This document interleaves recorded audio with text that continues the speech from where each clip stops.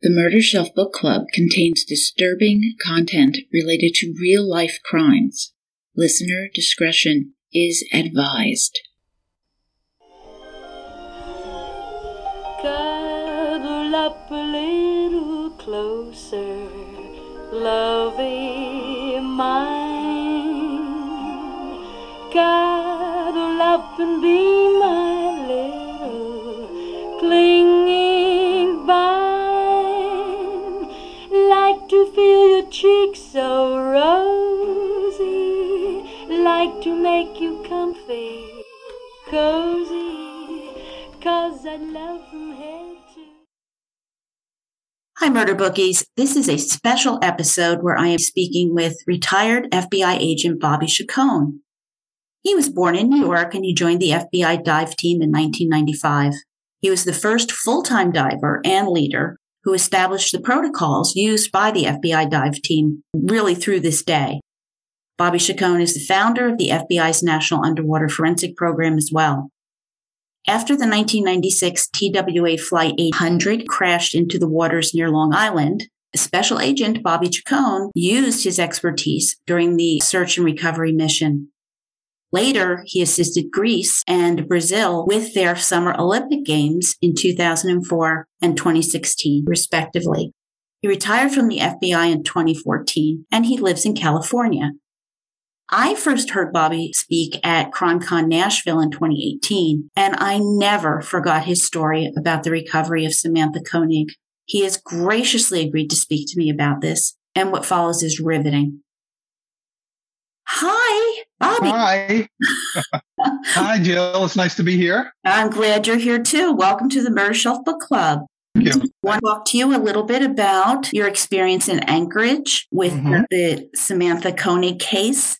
That's the subject of the book, American Predator? Yes, it's on that case and then the investigation that follows Israel Keyes as an unusual serial killer. I was interviewed extensively for the book, and there's kind of a chapter dedicated to me in the book. And now that book is possibly being made into a miniseries. Yes. And so I'm working with producers, on that possibility. My involvement in the Israel Keyes case started on a Friday afternoon. I was driving down a very crowded Los Angeles freeway, which is probably redundant, but every LA freeway is crowded. But it was a Friday afternoon, particularly crowded, and my commute could be anywhere from 2 to 3 hours to go 30 miles. Whoa. And I'm sitting in traffic, and I get a call from my program manager in Quantico. I was, at the time, the head of the FBI's Los Angeles field office dive team. That time, and still, the FBI only has 4 dive teams. 3 of them are on the East Coast: Miami, Washington, D.C., and New York. I had built all of those teams when I was the New York dive team leader. Having the only team out west, we cover a lot of ground. And so they got a call, Quantico, who kind of at the lab, the FBI laboratory, oversees the dive program because we are, in effect, underwater forensic investigators. And so the forensic science unit at FBI laboratory is the one who covers us and administers our budget and oversees us. So I got a call from my program manager at Quantico at the lab, and he was a previous diver on the Washington, D.C. team who I had trained and selected years earlier.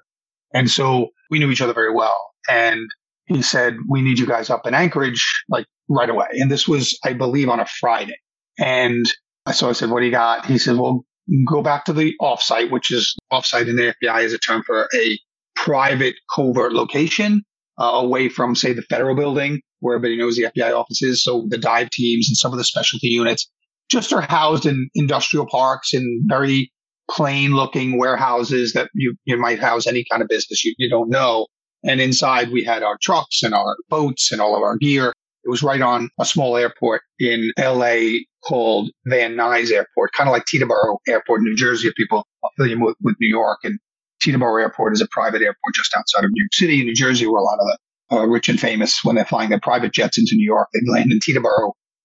And so we were on the airport there. And so I got back to my warehouse and I called him on a secure line, and we had a conversation about the case. And he said there was a missing girl in Alaska. And I had kind of heard about this case because, young missing white girls seem to get a lot of attention. And so I had vaguely heard of it. And so I said, oh, that case in Alaska. I think I heard about that. He was a barista, worked in one of these coffee kiosk things. He said, yeah, that's the one.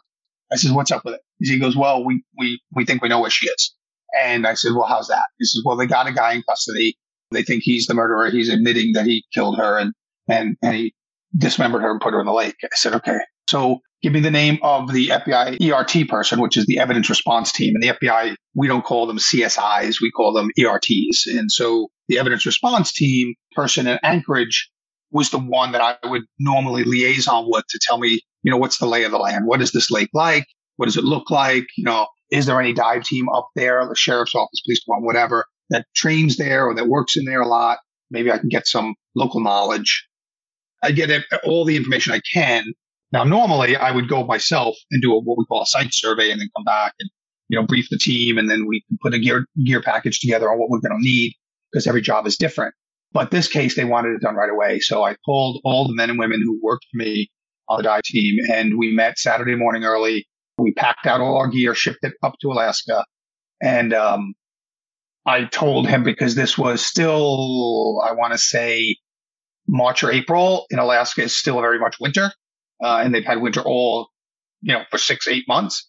And so that lake was covered in 4 feet of solid ice. Mm-hmm. And so I told my program manager, I'm going to need a safety team, people that can drill through ice, people that can anchor into ice because we'll need harnesses, safety lines, because we're going to be doing a lot of work on the ice. And when a diver's in the water under ice, there's about 4 or 5 or 6 people for each diver that's underwater, topside supporting them. You can't have all these people walking around the ice if they're not secured. They can fall through the ice. So we have safety teams. And so there are ways of anchoring into ice the proper way with the proper material, the proper harnesses and things. So we had to have a safety team. So I asked, and they did. And then to the Bureau's credit, they put them all on a private jet, the Bureau's G5, which is the director's plane. And Bart, who was my program manager at the time, who was previously a diver, got on the plane with them, with the safety team and with everything else I told him that I would need, especially for this job that I didn't have. And I had, 90% of it. He brought the other 10%. And he and the safety team flew in. We flew up. So this is Saturday. We ship our gear. Sunday, we get on planes. We're there Sunday afternoon. And they arrive Sunday evening on the private jet. And we have a team. And so we get briefed first thing Monday morning. And the case agents and detectives tell us, this is what we have. We have a guy in custody. He was arrested in Texas. He lives here in Anchorage. He had in his possession the girl's ATM card and another piece of identification up from her. And he was using it. And we were putting money into her account and he was withdrawing it. And we've been tracking him. And we've, finally some very alert deputy in Texas who read the be on the lookout for warning and spotted the car and did a stop and got him. It was great work. And he was then transported back up to Alaska and he admitted it. He admitted that he had abducted her, killed her and put her in the lake. So then we met with the police chief and the head of the FBI office, the divers did. And they said, look, the community is, torn up over this. They've been looking for her. They've been out in the fields. Every woods has been walked. Every clearing has been checked. Every parking lot has been scoured.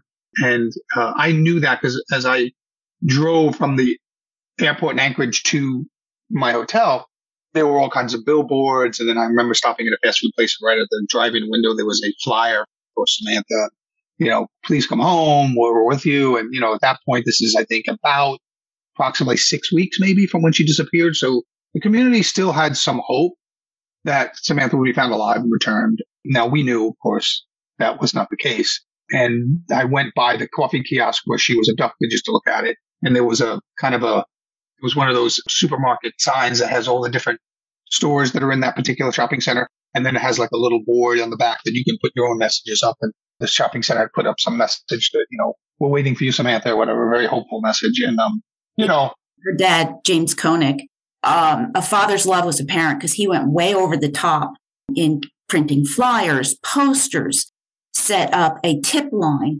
organized the volunteers in the parking lot right by the gym and the kiosk that volunteers could come and search for her.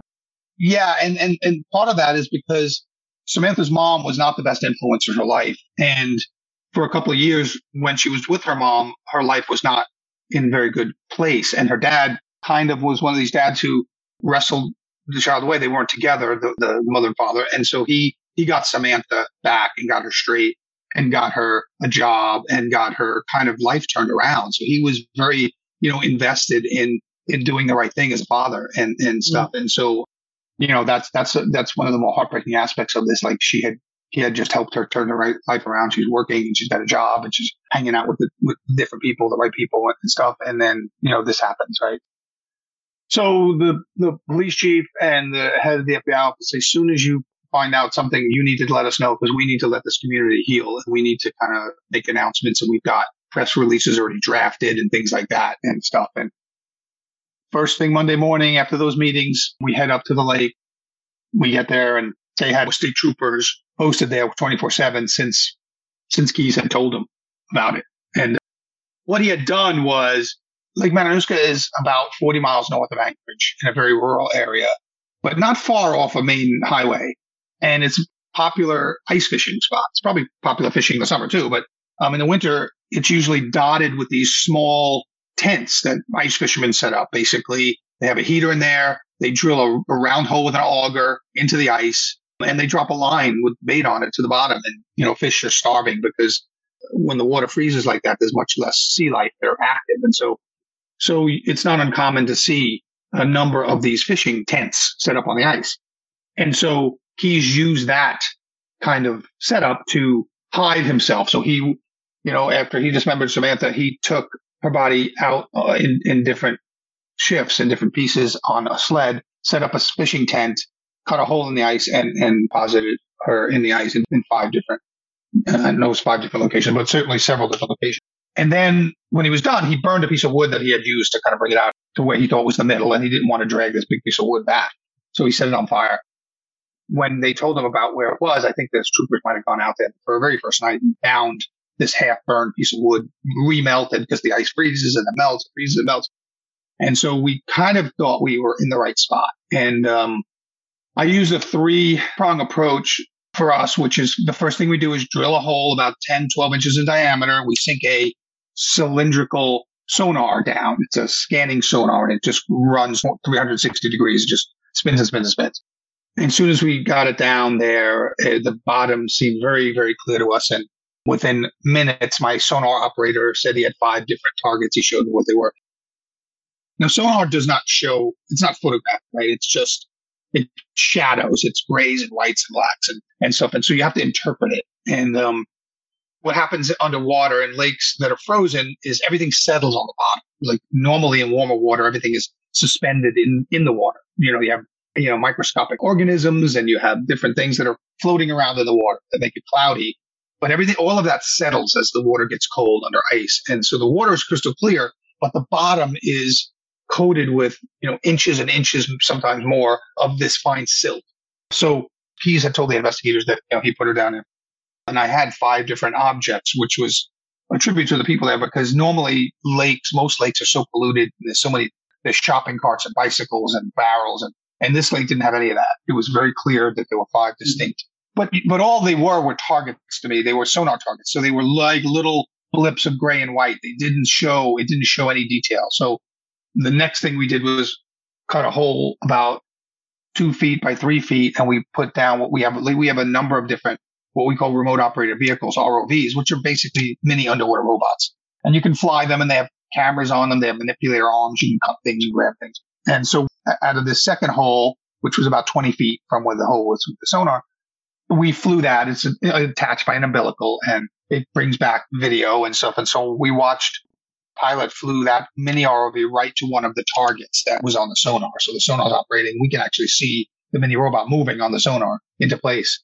And those guys coordinate, the sonar operator and the ROV pilot coordinate with each other to tell, okay, I'm in the right spot now because it's pitch black. You can't really see when you're flying that way.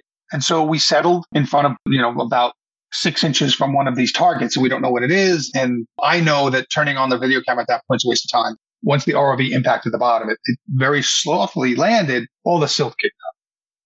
And so we waited about 15 minutes for the silt. But at that time, the case agents are over my shoulder. The detectives are over my shoulder. They're on the phone with the bosses back in Anchorage and say, we've got 5 things. We've got 5 things. He said 5 things.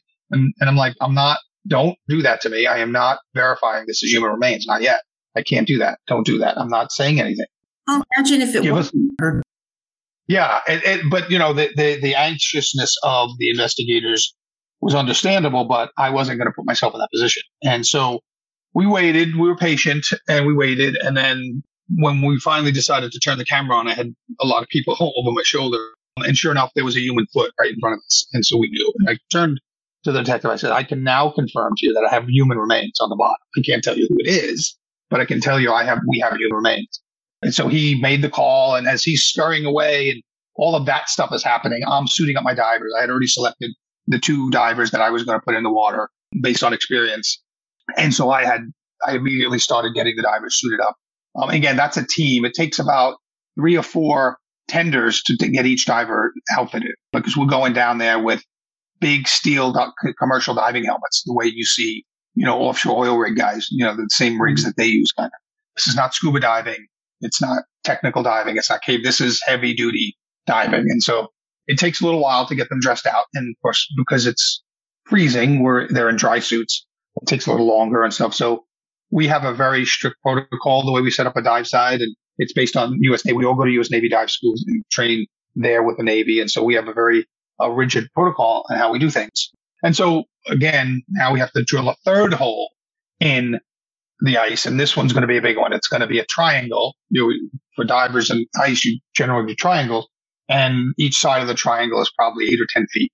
And so we cut that so that while the divers are getting dressed, the SWAT team who was out there with snowmobiles were cutting the big holes in the ice. And again, everybody and everything is tethered to a different safety line. And our safety team was fantastic. And so then I got the 2 divers dressed and checked them out and made sure they were okay. And then we deployed the divers. And as soon as they got in the water, they have helmet cams. They have cameras on each of their helmets. So I can see and I can talk to them. And as soon as they got in, they did their checks. They check each other. So you check each other on top before you get in the water. Then you get in the water, you go down about a foot.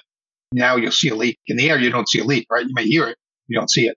So once they're underwater, they look at each other. They check each other out. No leaks. Okay, everybody then, go to the bottom. But while they're doing that, they look. And it was only about 50 feet deep. When they look down and as they're slowly descending to the bottom, you can see the 5 targets that we had developed. And you can see it's a person down there. Right. And so how they did it, how they chose to progress to the 5 pieces, which were, if you were to draw a circle around them, probably from the furthest was probably about 30, 40 feet. They weren't right on top of each other, next to each other. The 5 pieces were strewn out about. That's their decision. That's the diver's decision on how they're going to do it. They talk to each other as they're going down. I can monitor all that, and I do, but that's their decision on what they're going to do, and then watch them. And on the video, again, impact the bottom, and the silt comes all up. And they had a body bag with them. Now, normally we would, because they're found in different places, we would use different body bags. But the investigators had told us that one of the things that they were doing with Keyes in their interrogations was this cat and mouse game. And he liked to be in charge, and they had to play that game for a while. So at some point, he didn't want it getting out that he had dismembered Samantha. He didn't want his 11-year-old daughter hearing about him dismembering a young girl like that. Whoa. Which is one of those really bizarre things if you think about it, right? Your daughter's going to know you're a rapist or a murderer and a serial killer, but you draw the line of dismembered, I guess. That was his big concern. Eventually, he got to the point after, like you said, this cat and mouse game. That was his concern, that his daughter not know as much as possible about what went on here. Right. I mean, he was just so unknowledgeable about how things were going to work. Everything was going to come out. We knew that. Like, he wanted the death penalty. So he wanted it as soon as possible. And we're like, okay, yeah, we can do that, even though we knew we could. Death penalty takes a long time to institute in this country and stuff. And so years. But they played that game. And probably we weren't on that late an hour setting up in the very beginning before the press arrived. And so we saw the press on the banks. They weren't on the ice, but they were on the far banks looking at us with high powered lenses, with, parabolic microphones. So I had to warn everybody that, everybody be careful, know what you say and all that kind of stuff. And so we had a tent set up. We had several tents set up, but one specifically for the recovery of the remains. And that's where the medical examiner, the coroner's office investigators would be. They put them in there. We put it as close to the hole as possible because we didn't want the press seeing different packages come up, because then they would on their own might theorize about a dismemberment. So the divers were down there and they got Samantha back. They put her in the bag and they brought her back up and got them to the surface. And once we got Samantha out of the water and the divers out of the water, we had a little bit of a solemn moment, as we always do for that. And then we brought Samantha into that tent. I unzipped the bag and was able to examine the contents. And then I turned the bag over to the medical examiner's people. They had a van waiting, and we had brought them out on a couple of snowmobiles with sleds. And so I zipped the bag back up. I signed it over to them and put Samantha on a sled. And then they brought her back to their waiting van. And then as I was doing that, my assistant team leader was attending to the divers as they got out of the water, making sure they were okay, breaking them down and out of their gear and packing up, because at that point our job is done. But, I always have to make sure that my guys are taken care of emotionally and mentally. So I was talking to the divers, I was talking to everybody else involved, and making sure all of our paperwork and our video and stuff, because that's all going to be evident. At this point, Keys is still alive. We think he may go to trial. Because a lot of these guys, even if they cooperate in the beginning, they let him go to trial. So you have to make sure all your I's are dotted and your T's are crossed. So, I was making sure that all of our dive logs were proper and all of the video was being properly maintained as evidence and put into the right, things and stuff. And so, then we broke down the dive side, and it took, setting up and breaking down took 10 hours, and the dive itself took 40 minutes, 45 minutes. So it's a lot of work. It's a lot of prep work. It's a lot of breakdown work. And we got back to Anchorage probably 10 o'clock that night, and it just started getting dark. I just remember it was a clear, crisp day, like beautiful blue skies with mountains all around us on that lake. And it was just amazing. And I have a picture somewhere.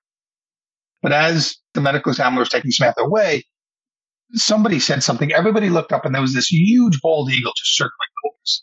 And it was just amazing to see. And everybody had chills, and not because it was super cold, but just because this majestic bird, symbol of our country, was just circling over us.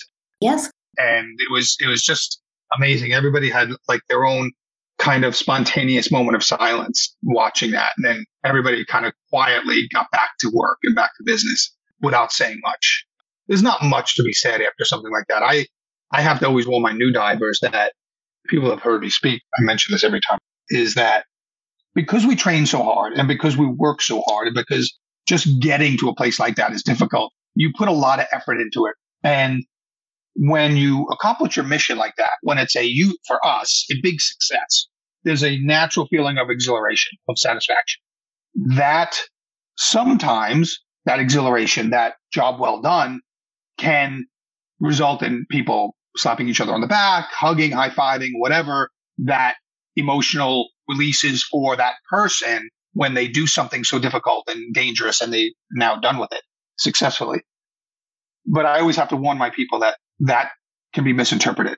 We've just recovered a murdered child, and the press is all over us. And the last thing you want to do is have one little gesture get misinterpreted and make the front page of the newspaper.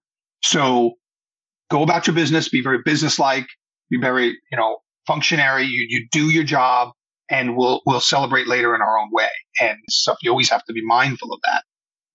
And it's not something that's natural. You have to really be told about it. You have to think about it, because the natural tendency is to celebrate. You just did a great job. This is what we train for. This is what we do this for. And so naturally there's going to be an exhilaration. There's going to be a sense of satisfaction. But at the same time, and this is my byline is always, my tagline is always, when we have a good day, it means somebody else is going to have a really bad day. And that means, we've done our job, but there's a father 40 miles away from here being told that his daughter, who kind of knew and, maybe, but we're going to be the one. I always said that because we did a lot of child cases, and, whenever we got into town, there was usually some hope still left. And our job was to go in there and snuff out that last bit of hope. Oh, God.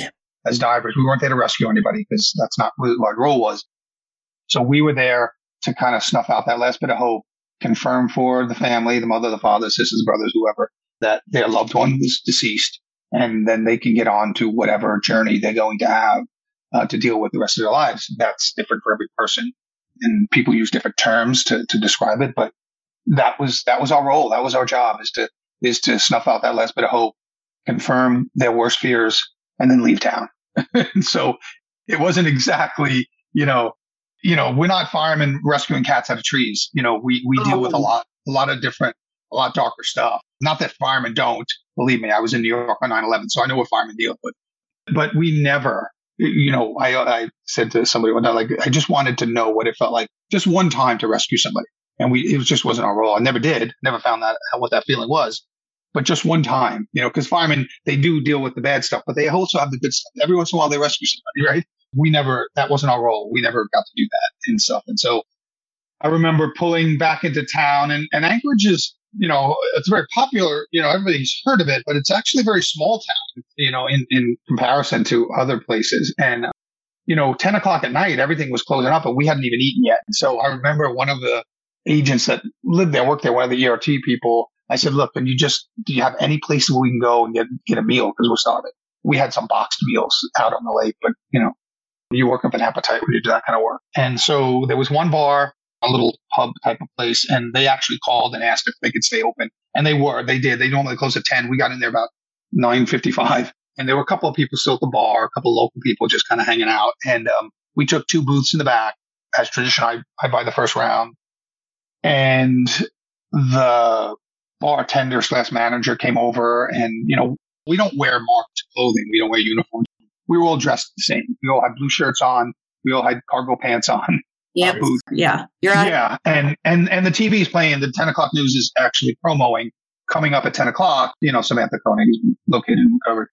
And now this 8-10 strangers walk in. It's a small town. They know we're outsiders, and they figured out who we were real quick. And so the bartender and the manager came over and said, the first round's on us. Thank you for being here. Without specifically saying he knew who we were. He let us know he knew who we were, and I'm sure he could tell. And so, we had our meal, and we squared the gear away at the FBI office. And next morning, I let everybody go home. And the next morning, we broke it out, washed it, dried it, repaired it if it needed to, or marked it for repair when we got back to LA. And that was Tuesday afternoon. We shipped things back.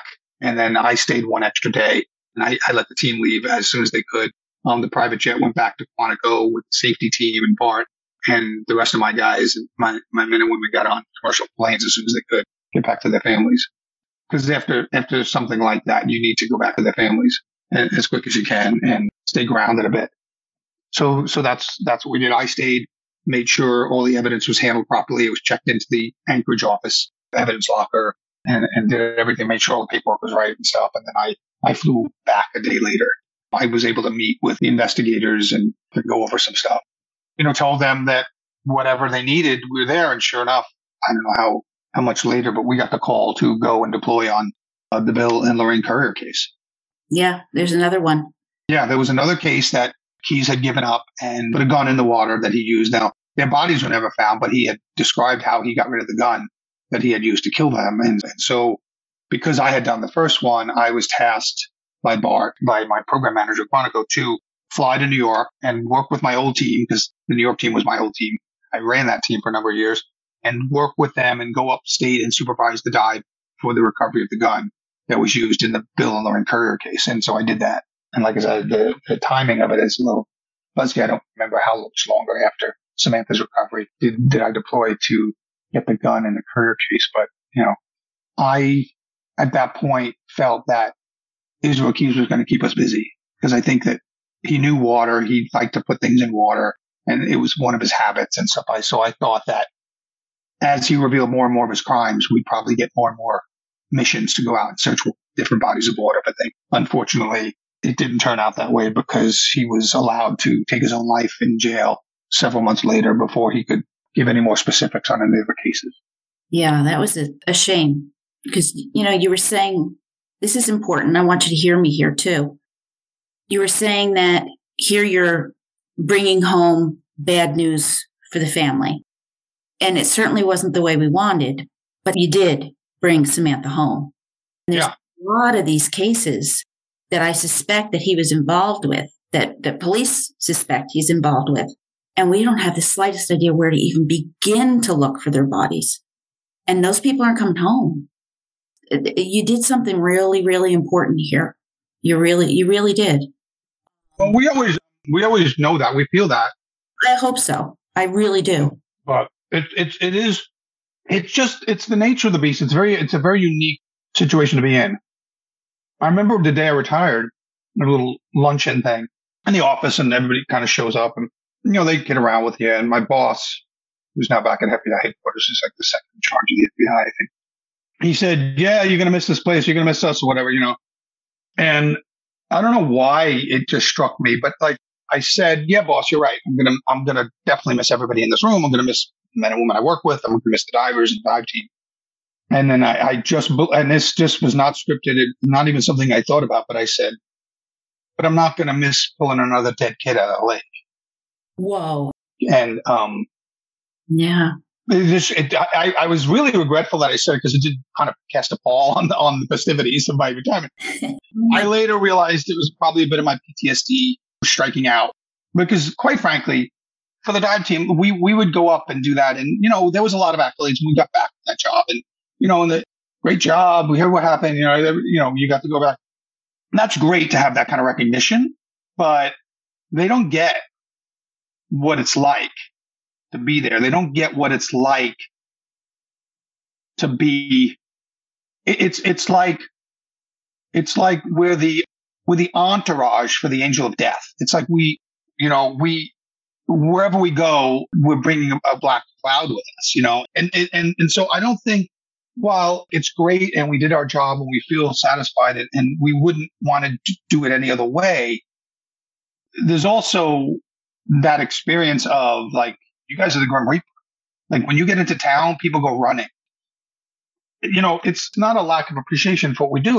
We definitely felt appreciated in things, but it's just, and unless and until you do it and you're involved in something like that, man, it's hard to describe the melancholy or the bittersweetness of it, where, you feel so proud of the work, but at the same time, you wish your job didn't exist. I wish I never had to do that job. I'm glad I was the one to do it, but I wish it never had to be done. Yeah. I mentioned this to you before, but I was in Kosovo in 2000 when the whole ethnic cleansing went on. And mass graves. Yeah. Mm-hmm. And my husband was actually with the 82nd Airborne. And one of his details was dealing with the mass graves. And you feel like a Grim Reaper. Yeah. It's a terrible experience. But the good that comes out of it is recovery, is answers for families. They get answers. A lot of families don't get answers. And this family did. Yeah. I can't imagine, though, the sustained emotional trauma that you have to feel as you go through this again and again and again. Mm-hmm. And I really wasn't aware that there was any kind of dive team. I mean, I guess you realize that people have to be recovered from underwater, but that just kind of happens, right? Well, no, there's all of this planning. There's all of these procedures in place. There's so many safety considerations. This is dangerous business. And you did it, and you did it well. Yeah, I usually tell my people, we're doing crime scenes in an environment that's hostile to human life. You are going to be in danger while you do this crime scene. And so safety is always the number one concern, right? If something has to be done. What was the temperature of the water? It was probably 33, 34 degrees, probably. It's just above freezing because, it can't go below freezing, right? So the funny part is, like, how can you get in that water like that? Well, I can tell you, there have been jobs. I remember one particular one in Colorado where the warmest people on the team were the ones in the water, because you get a dry suit on, you have thermal underwear, you have layers and layers, and you're in a dry suit, and you go under the water, which is at most 33 degrees. It can't get colder than that, or it's ice, right? Right. I'm on top of, and we used to have to bring pallets because you can't stand on ice for 8 hours without it getting up into your feet, the coldness, right? So you bring these wooden pallets, so you're 2 or 3 inches off the ice, and it's 20 degrees air temperature with a 20-mile-an-hour wind on the surface. And so the guys men and women that are actually outside the water are the coldest. Right. And the weird part is about a lot of those types of searches, and particularly the ones in Colorado that we used to do a lot, is you're on a lake, just like Matanuska was. you're on a lake, it's covered in snow, which is bright, bright white. And you're in an environment in the mountains, bright, bright sun. And so you're actually sweating. I mean, you don't feel cold, you feel hot. And we on those jobs always had to remember to pack sunscreen because we would get sunburned literally standing on a frozen lake because the white of the ice, or even if you brush off the ice, the glassy surface of the ice reflects the sun back up into you. I mean, you'd get the underside of your nose and your nostrils burned unless you had a lot of sunblock on. So it sounds weird that you're deploying to a place that's 20 degrees, but don't forget the sunblock. That was a real concern for us. And, you learn that you have to have polarized sunglasses and things like that to see. It's blinding whiteness sometimes in those environments and stuff. And so, we used to get kidded a lot when we would go to the Caribbean for training or Key West to train. There's actually a Navy facility in Key West we used to use a lot. When you get back to the office, you get, the swim team's back. Oh, you guys got a good tan going. But, I always tried to balance that with, hey, when we have to work, we don't get to choose where we have to go, and so when we are able to choose, I'm going to choose somewhere damn nice for my people because they deserve it, because they're going to be in a lot of crap. They're going to be in the swamps of Florida where we've actually had to have the fish and game guys shoot alligators. Literally, they had shot an alligator to keep it away from us. We dive in a lot of really crappy places and cold and hot and dark and swampy and stuff. And so, like, when you can choose and have some kind of control over where you're going to do it, then you do it in a nice place. And I'm not going to accept any grief over that decision. No, absolutely not. You're right. Yep. Yeah. We went down to Belize and we trained the Belizean National Police in underwater crime scene management stuff. And that was a fun trip. But, we got a lot of ribbing for things like that. But, like I said, you always come over and kid us about that, but you never come over and kid us when we get back from some really swampy, crappy, I remember one job, the only one job I remember actually turning down was an agent in Alabama had a case where a farmer, I think, was suspected of killing his wife, putting her body in basically a huge concrete tub on a farm, which I didn't realize they had. When I say tub, it was 30 feet wide by 60 feet long and about 12 feet deep. It was just a big concrete thing, but it was filled with cow and pig excrement. Oh, no. That's what it was. I guess they made it into fertilizer or whatever they do with it. The bottom was a sloggy kind of gelatinous material. And then you had this liquidy material and this foam on top. And I'm like, I'm not putting my divers in that. What you want there, you can rake it, you can drain it, but I'm not putting divers in the water. No. It's not even water. I wouldn't even consider it water. But there were plenty of lakes, like on farms particularly. I remember doing one in Baton Rouge, Louisiana, finding a gun. Farm ponds are generally runoff. And so you generally have, the animals, the farm, the cows and the pigs and whatever animals are there. They're just doing their thing. And so you have a lot of excrement and a lot of waste in those waters. So you could get sick because the water could be contaminated, but you have to do it. So I remember a lot of times when we were in ponds on farms that it looks like, this little thing, this will be nothing. But it's really, you have to be careful. You have to, make sure all your shots are up to date, and you have to make sure that you don't breathe in any of that water and stuff. And so, there's a lot of different considerations. Absolutely. Listen, I've said very little here because you've said it all, and I cannot thank you enough for going into all the detail on that, what the dives involve, the planning, the strategy, and the toll. That's been incredible. But the diving itself, Bart and Joe did the diving. I only call him Bart. I never called him by his first name, but they probably tell you the diving itself wasn't particularly difficult. What's difficult is the aftermath and dealing with what you're actually doing, right? We've certainly had more complicated diving and that's more dangerous diving, but this still is difficult in different aspects. I don't know that there's a diver on my team that was on that mission that doesn't remember it very, very specifically. But we also remember Chelsea King down in San Diego, who we recovered. We remember every single child that we recovered and being there and that. So it's there's a lot of different aspects. But thank you for having me. I appreciate the interest in hearing, what we did, because a lot of times I learn now as a writer in Hollywood that the divers are often relegated to like a few minutes of maybe a minute of airtime because, you see the diver and then you see the detective come over and get this key piece of evidence that the diver hands him. And that's all you see of the diver.